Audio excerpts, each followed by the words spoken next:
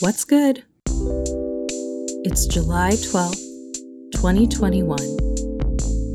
I'm Kim, and the frog of the week is Beelzebufo.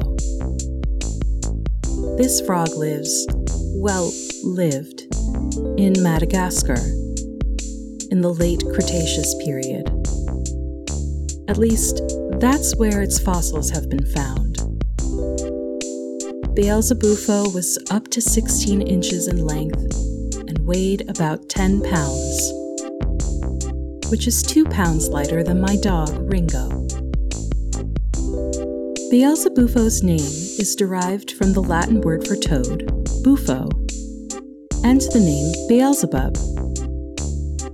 While Beelzebub is most commonly known as a demonic entity in the Christian religion, he was considered a god by the Philistine people.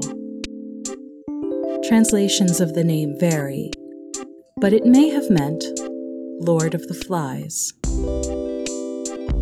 Pretty good name for a massive prehistoric frog. But while insects were likely a part of its diet, its huge mouth and powerful jaws may have also allowed it to catch even bigger prey. Scientists believe it may have also eaten lizards, small vertebrates, and even hatchling dinosaurs.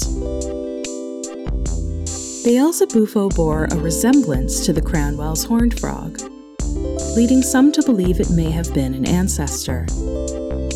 But scientists now believe that these similarities are likely the result of an evolutionary convergence.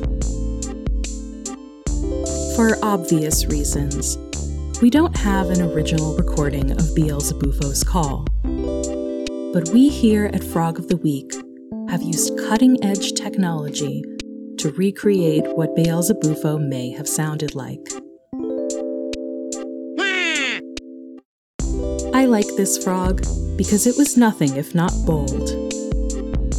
You've got to hand it to a creature that had the bite force and the audacity to eat baby dinosaurs. And that's the Frog of the Week. Thank you to Least for recommending Beelzebufo. If you'd like to recommend a frog or check out our merch, go to frogpod.online. Or, if you'd just like to see some dank frog memes, hop on over to our Twitter @WeeklyFrogPod. Thanks for joining us. See you next week.